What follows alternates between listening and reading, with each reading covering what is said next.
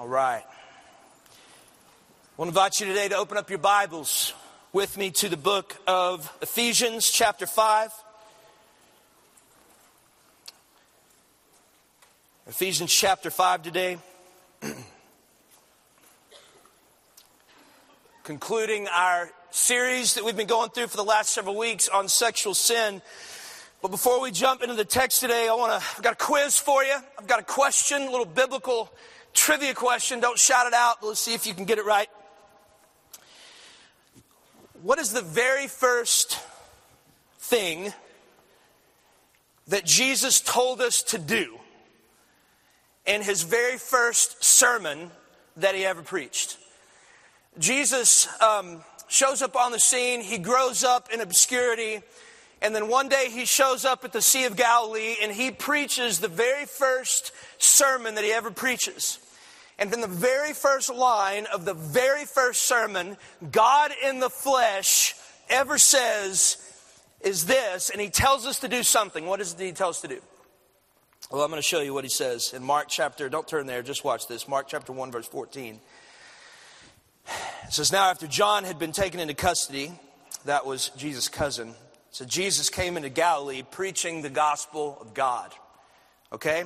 And verse 15 is the first sentence of the first sermon Jesus ever preached. And Jesus said, the time is fulfilled and the kingdom of God is at hand. And here it is. He says, repent and believe the gospel. It's the first thing Jesus ever told us to do. First thing he ever told us to do. In the very first line of the very first sermon, he says, I want you to repent and believe the gospel. Now that word repent is simply a word that means to turn from your sin. Now you think about the implications of that. The very first thing God in the flesh ever told for us to do, he said, I want you, in light of the fact that the kingdom of God has come, is I want you to turn from your sin. And so over the last 5 weeks, we've been talking specifically about sexual sin. And it's been my prayer and the prayer of the elders of this church that God will, through this time, or have through this time, convicted you of your sin and been revealing to you either sexual sin or sin in general in your life. And hopefully one of the questions that you've been asking yourself is, how do I repent of my sin? What does it look like for me to turn from the sin that's in my life, sexual otherwise? Well, here's what we're going to see today in Ephesians chapter 5. Is Paul's going to show us specifically how to turn from sin in our lives. Okay, now again, we've been in a sexual sin series.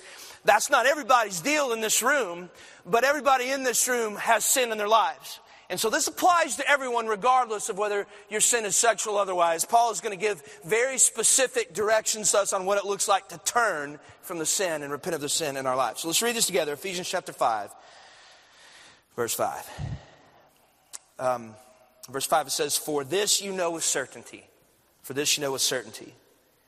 that no immoral or impure person, and that word immoral there is sexual immorality in the Greek, porneia, that no sexually immoral or impure person or covetous man who is an idolater has an inheritance in the kingdom of Christ and God.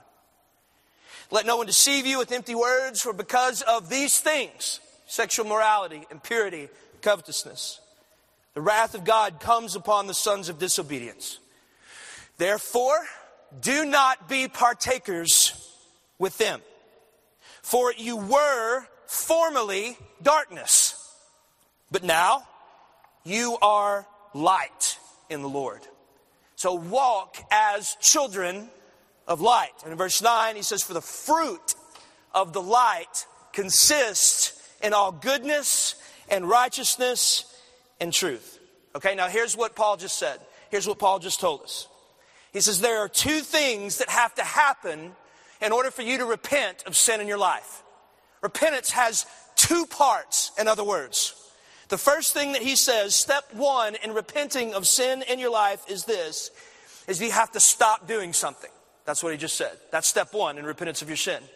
And then in step two, the second part, in repentance in your life, not only do you stop something, but you start doing something else in its place. which he says is goodness, or rather goodness, righteousness, and truth. All right, so let's read this together and look at the first part of repentance that he's talking about. In verse 5 again, he says, "For this you know with certainty that no sexually immoral, impure person or covetous man who is an idolater has an inheritance in the kingdom of Christ and God.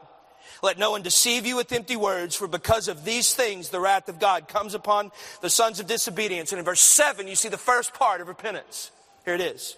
He said, "Therefore, in light of the fact that a person who is sexually immoral has no inheritance in the kingdom of God," Paul says, "therefore, do not be partakers with them." All right? Now, in verse 7, what Paul just did is he gave us the first step to repenting of our sin. You ready? It's very simple. He says, here's step one. If you want to repent of your sin, here's step one.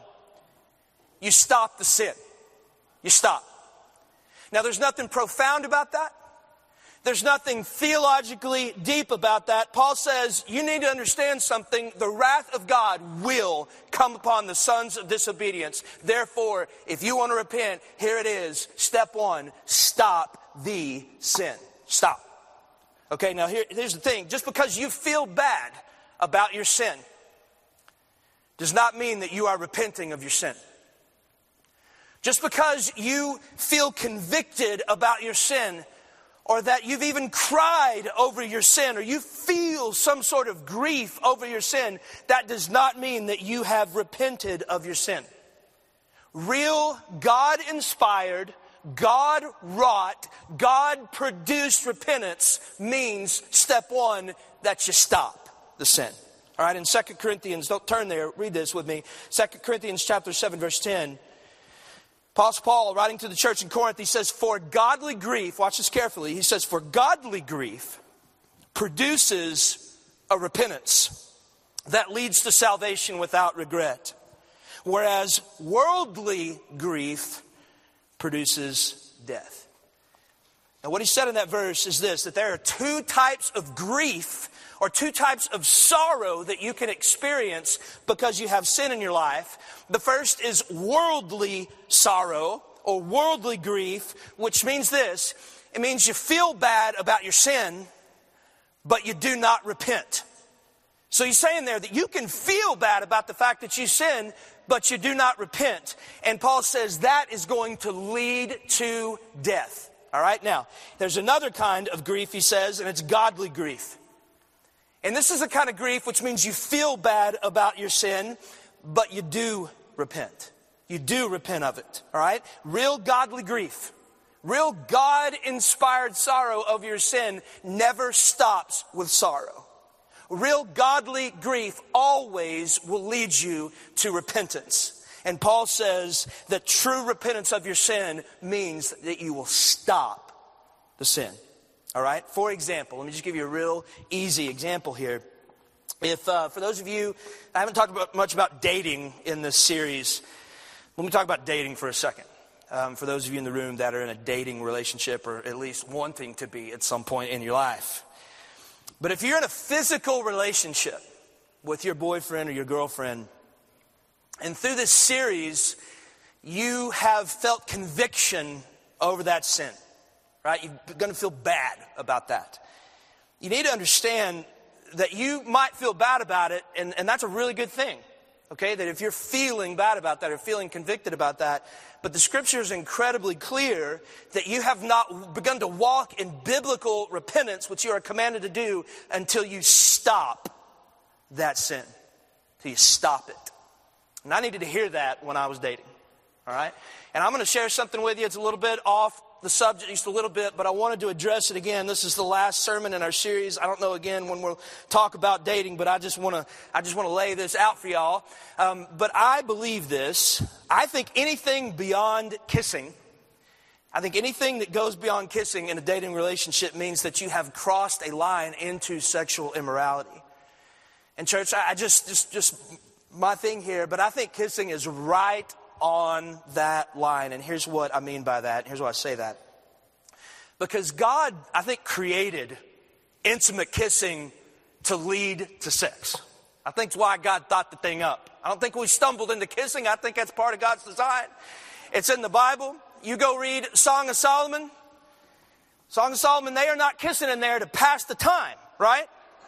They are kissing in order to lead to something better than kissing, right? Kissing is meant to be foreplay. Now, I understand that there's different kinds of kissing. You've got like, hello, baby, good morning kind of kiss, right? And then you got kissing, right? There's a difference. And it's been my experience as a married man that when my wife and I are kissing, it very rarely ends there. Amen? Now, I know that that's too much information from the old fat guy, but I'm just letting you know that some of y'all are dating and you're passionately kissing and you're wondering why in the world you can't stop there. It's because God did not create your body to stop there, right? And so here's a crazy idea, and some of y'all are going to think that I'm ridiculous for saying that, but here's a crazy idea. You might want to stop kissing. And honestly, if I had to do life over again, because Jennifer and I did not have sex before our wedding night. We saved ourselves for a wedding night, but we did struggle physically. And if I had to do life over again, and I've said this several times throughout the years preaching this, and I've had several people through the years come to me and say, Matt, we did this. Thank you so much for saying that. And so I'm going to say it again today. But if I had to do life over again, I would not have kissed my wife until the altar. That would have been the first time I kissed her. I think it would have been awesome for me to be able to look at her and say, I have saved myself for you for this moment. When in this moment you and I become the picture of Jesus' covenant love for his bride, the church. And then in that moment, I would have kissed her for the first time. And I would have kissed her in the words of Squints Palladorus from The Sandlot. I would have kissed her long and good. But not until that moment. All right, now here's why. Because church, you go read the Bible, the Lord takes this stop sinning thing really, really seriously. It's the first thing he ever told us to do. I mean, Jesus said, if your right eye causes you to stumble, tear it out. Jesus says, because it's better for you to go into heaven with one eye than to go to hell with two. And so if you have sexual sin in your life, step one of biblical God-inspired repentance, you need to understand something, is not feeling bad about it. It is stopping the sin as a result of your grief. That's step one. All right? Let's look at the second step, because there is another one in repentance. Ephesians chapter 5, verse 6. Paul says, let no one deceive you with empty words. For because of these things, sexual morality, impurity, and covetousness, the wrath of God comes upon the sons of disobedience. Therefore, do not be partakers with them. Stop the sin. Now look at verse 8. He says, why? He said, for you were formerly darkness. You were formerly darkness, but now you are the light. And we talked about it in the second week. If you missed that, go listen to it. Paul says, look, the reason we don't do this anymore, the reason we stop doing this, the reason we repent of our sin is because we've had an identity change. You used to be the darkness. You weren't in darkness, you were the darkness. But now you are the light. You're not in the light, you are the light. So deeds of the darkness are never going to feel okay anymore to somebody who is the light. Now watch what he says after that. He says, for you were formerly darkness, but now you are light in the Lord. Now walk. Action step. Walk as children of light. You were darkness, now you are the light. So what do? You walk in your new identity. And then what he says is, he says there's going to be three things that are going to happen, are going to come out of a person whose identity has been changed. They've stopped their sin, their identity has been changed, and now three things are going to come out of their lives. And watch what he says in verse 9. He says, for the fruit of the light, or the produce that comes out of the fact that your identity has been changed and you're now light. He says, for the fruit of the light consists in all goodness and righteousness and truth. Paul's saying that true biblical repentance doesn't have just one step, it's got two. Step number one, you stop the sin. Step number two, you know if you're truly repenting, because three things are going to come out of your life. Three things are going to replace that sin in your life: goodness, righteousness, and truth. Now what I want to do the rest of the sermon today is a pretty short sermon. I just want to show you what goodness and righteousness and truth is, because The scripture says if you're really repenting of your sin, that's going to come out. All right? Let's start with the second one here. Let's look at the second one, righteousness, and then I'm going to go to truth, and I'll end with goodness. Paul says righteousness will be in the life of a person that's repenting of their sin. If you're truly repenting of sin, righteousness is going to take the place of the sin in your life. Now, when you trust in Jesus as your Lord and Savior, when you're converted, when you become a Christian, the Bible teaches us that in that moment you're justified. In other words, the blood of Jesus and His sacrifice on the cross completely covers and cleanses all of your sin. And so when you trust in Jesus as your Lord and Savior, say, Lord, I want to give you my life, trust in you, Lord and Savior. In that moment, the blood of Jesus covers you and you are declared completely righteous. And so when the Lord looks at you, He no longer looks at all your sins and all the places you've messed up, but He sees the blood of Jesus. And because He sees the blood of Jesus, the perfect sacrifice, He declares you righteous. But that's not the word that Paul uses here. That's not what he's talking about. What Paul's saying is going to take the place of sin in your life when you're repenting is a word that means righteous actions. It means righteous behavior. He's not just talking about your standing before the Lord. He's talking about behavior. In other words, what Paul is saying is this is what true repentance and full repentance is going to look like. Listen, not only do you stop unrighteous behavior, but righteous behavior will actually take its place. All right? Just a few very simple examples of this. You know you're really and truly and fully repenting of your sin, not just when you stop looking at pornography, but when you begin to see things replace that time you would spend pornography, which are righteous. Okay, it's not only when you stop looking at pornography, but when you start studying the Word and worshiping the Lord. Okay, stopping a porn addiction and then replacing it with the Candy Crush addiction is not true biblical repentance. Okay, you stopping a porn addiction and replacing it with an Xbox addiction is not biblical repentance. You stopped the sin, but righteousness didn't show up in your life. And that's what Paul's saying is full repentance. Okay, you can know that you're truly repenting. Listen, not just when you stop an emotional affair with some woman at work. But you know you're truly repenting not when you just stop the emotional affair with a woman at work, but you begin the emotional affair with your wife, who's the woman at home. That's when you know that you're truly repenting, because you can stop an emotional affair with the girl at work and still treat your wife like crud. Paul is saying full repentance is when righteous actions replace the unrighteous actions. Okay, you can know that you're truly repenting, not just when you stop fantasizing sexually with your mind, but then you begin to use your mind to worship and love and adore the Lord. That's the full picture of repentance, when righteousness replaces unrighteous acts. Now, let's look at the second one here, or rather the third on the screen, the second one I'm using. Paul talks about truth. Paul says, I'm in trouble catching my breath. If I pass out or whatever, just call the ambulance, all right? And you pick it up, Paul. But truth, he said that truth is going to replace sin in your life when you're truly repenting, all right? Now, what does he mean by that? In the first week of the series, I talked about how God has a very specific design for sex. Okay, God created it. God thought it up. He designed it. It's got a specific and singular purpose for it.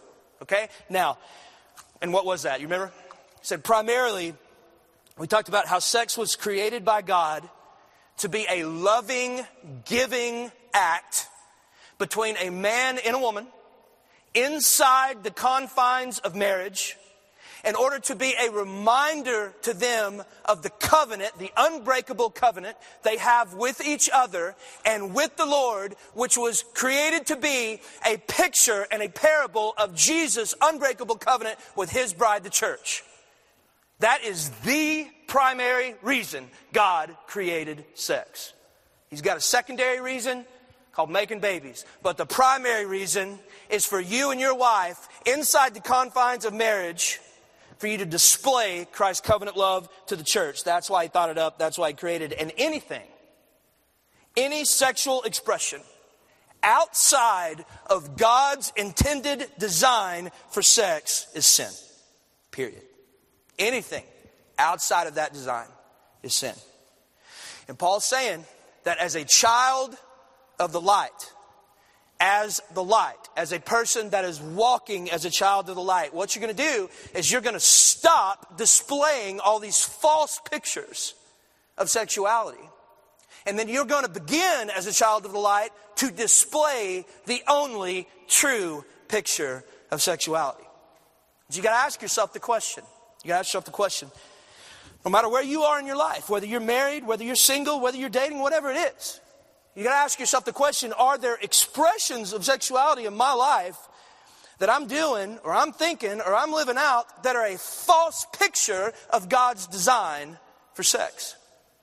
And if there is, regardless of where you are, I've got to submit those things in my life to God's intended purpose and design. Okay? Paul says, you are a child of the light. And the fruit of the light is truth. Okay? So whether that's masturbation, whether that's lust, whether that is pornography, whether it's emotional affair, physical affair, sex before marriage, practicing same-sex relationships, having sex with your wife in order to take from her instead of give to her, whatever it is, repentance means you stop the false expression and it's replaced only with the true expression. That's going to come out of your life, Paul says, if you are a believer. All right, now, last one. Look at the first thing Paul says. And this was interesting. I learned something this week that I never knew. First thing Paul says is going to replace sin in a person that is truly repenting of their sin. And that's goodness. It's goodness. Paul says, here's how you know. When you're truly and fully repenting of sin in your life, when your sexual sin doesn't only stop, but it's replaced by goodness. Now, confession. I had no idea what that word meant, biblically speaking, until this week. You go to Galatians and you see the list of the fruit of the Spirit, right? You know what I'm talking about? The fruit of the Spirit: love, joy, peace, patience, kindness, goodness, gentleness, faithfulness, and self-control. And it kind of hit me, and I thought about it over the years. I never took the time to look it up. I know what all those words mean, but goodness. Goodness is the only word that I was like, I don't know what that means. And so I looked it up this week. And there are a couple of words in the Greek that the New Testament uses for goodness. The first word is just a word that just means a general goodness about a person. We might use that word if we were saying, you know, he's a good dude, or she's a good person, or whatever. It just describes their general character, but that's not the word that Paul uses here. He's not saying that just you being a good person is a fruit of the Spirit, or is going to come out of your life when you're really repenting. The word that he uses is the Greek word agathosune. Now listen carefully. It means active goodness. It means participatory goodness, not only in your life, but in the lives of other people.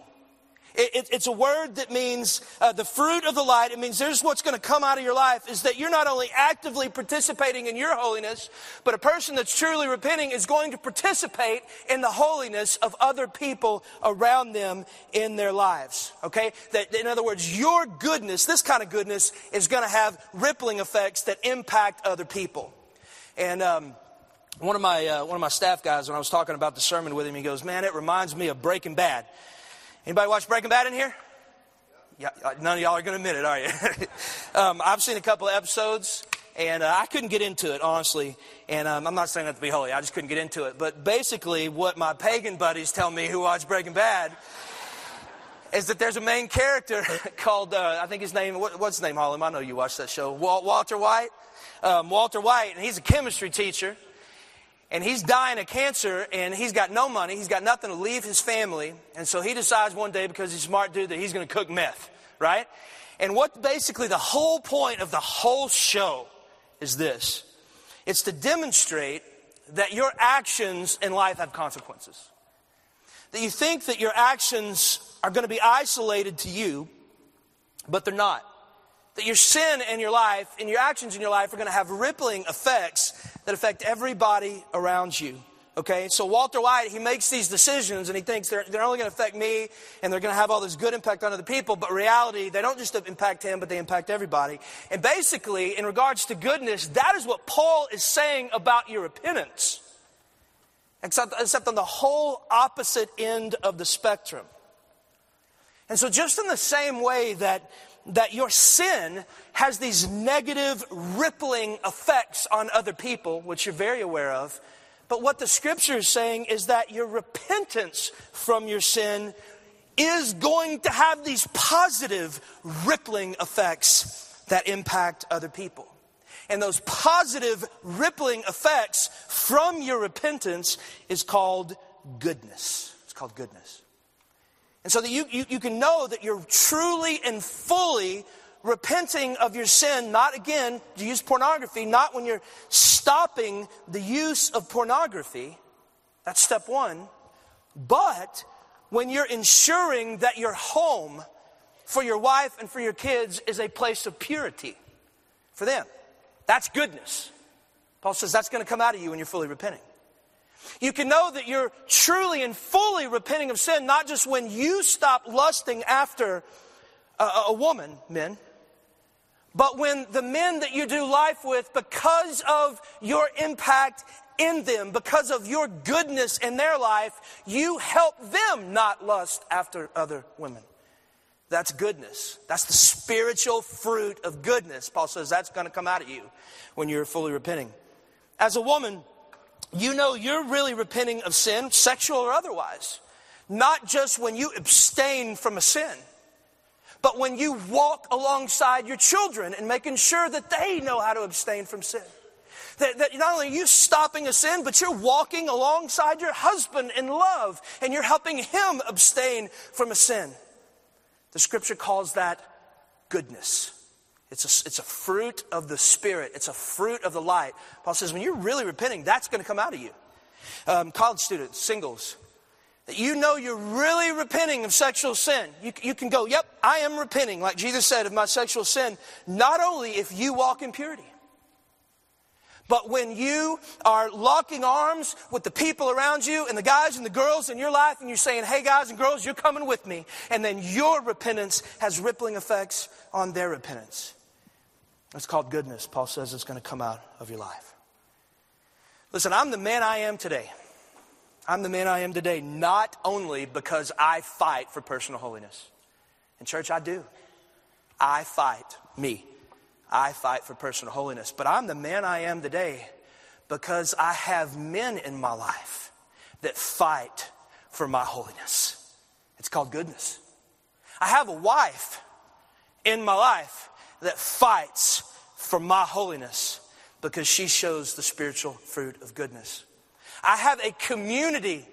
I fought for this. I have a community of people that I have surrounded myself with, and they fight for my holiness. As they show the community, as they show the spiritual fruit of goodness coming out of their life, it impacts me, and I walk better with Jesus. And that's what the scripture's saying is going to come out of the life of people who are truly repenting. Goodness, righteousness, and truth. Doesn't just mean you stop sin. That's not what repentance means. Okay? One of the greatest and just most amazing examples I've ever seen of true, holistic, God-wrought, God-inspired repentance I saw happen right here in this church. Several years ago, I think it might have been 10 years ago, I got a call from a lady, and she said, Matt, and we were friends with them. She said, Matt, I'm pretty certain my husband is pretty deep into sexual sin. And she said, I won't go into the details, but I'm just say this. He was very deep into sexual sin. It was bad. It was bad. And so she invited me, another elder, over to her house when she was going to confront him on it. And so I was there when he walked into the room. And she challenged him and confronted him on his sin, all of which was true. And it was one of the worst nights of my life to see the look on her face. And in that moment, and I believe in the power of God wholeheartedly. He created the heaven and the earth. He's God. And I believe in the power of God can change anybody's heart. But as I sat there that night and watched that interchange between those two, if I were a betting man, I would have bet money that they weren't going to make it. It was that bad. Now here's the thing. He immediately stopped the behavior. He stopped the sin. But the thing is that myself and his wife and the elders, we could not be truly sure that he was actually repenting because he stopped the sin. He stopped the sin because he got caught. And people that do not know Jesus, lost people, non-believers, they will stop sin if they get caught. So I didn't know for sure whether or not he was truly repenting. But here's when I knew. Here's when I knew that he was truly repenting of his sin. When I knew that God had truly and actually got hold of his heart and was producing a godly grief which led to repentance, not when he stopped the sin, but when I started seeing the fruit of the light come out of his life. He began to pursue Jesus like he never had before. He began to pursue the heart of his wife like he never had before.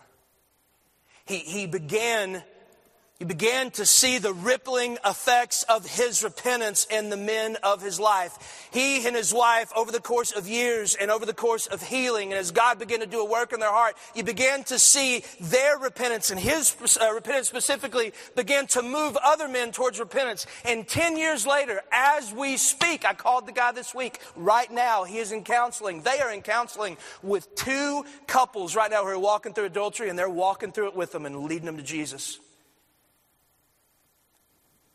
That's repentance. You see the difference? It's not just a stopping of your sin, but you know you're really walking in a God-inspired repentance when righteousness, truth, and goodness start coming out of your life.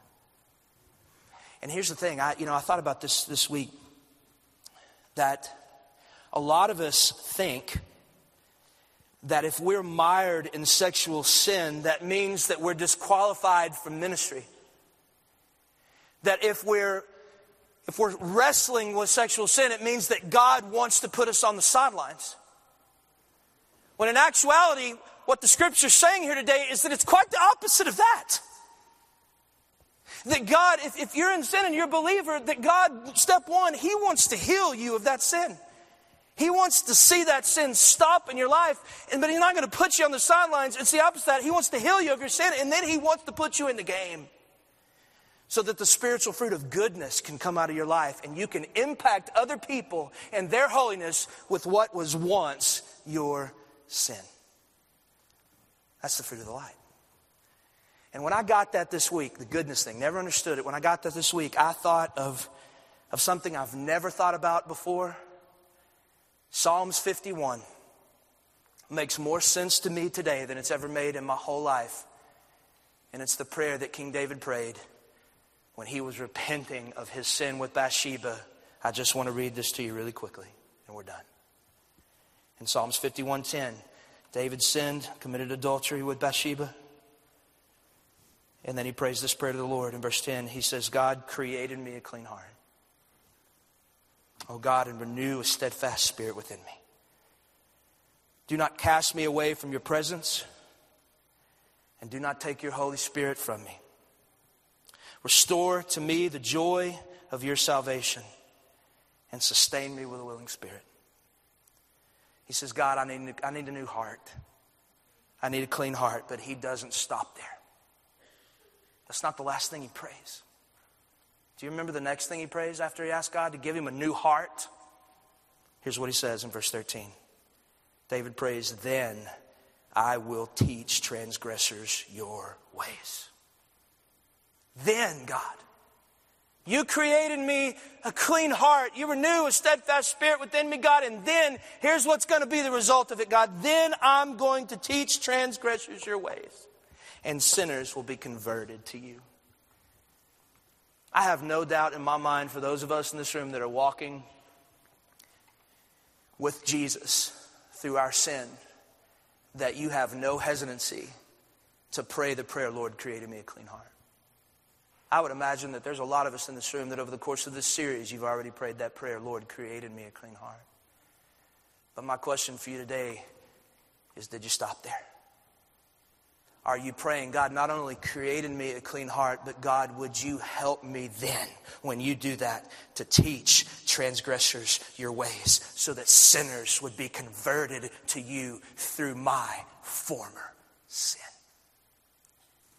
If you're here today and you have sexual sin in your life and you feel the grief of the Lord in your life because of it, here's step one. By the power of God and the grace of God, you stop today. But two, you pray God does a work in your life so that righteousness, truth, and goodness comes out. All right? Let's pray together.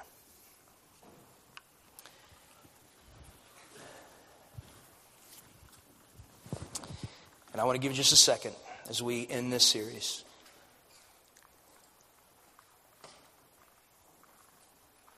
To do the thing that Jesus first told us to do. To repent and believe the gospel. Just in the quietness of your heart today, if you have sin in your life, whether it's sexual or otherwise, but God's convicted you of it, don't let it end today with feeling bad about it.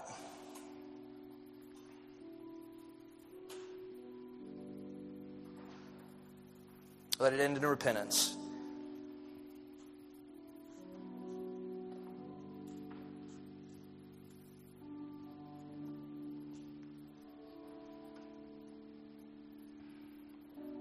And ask God not just to give you the power to stop, to do not be partakers with those who walk in darkness, but ask Him to do a great work in you that would not stop there. The goodness and righteousness and truth would come out of you.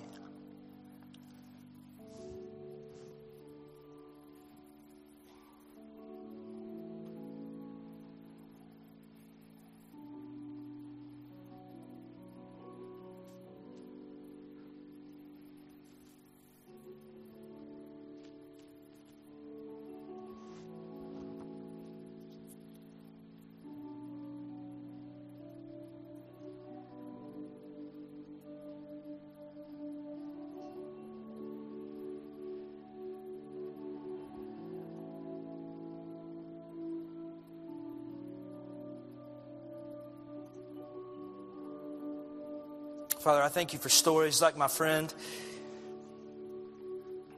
It's one of the reasons, God, I believe that you're alive, that you're real. Because you are the life changer.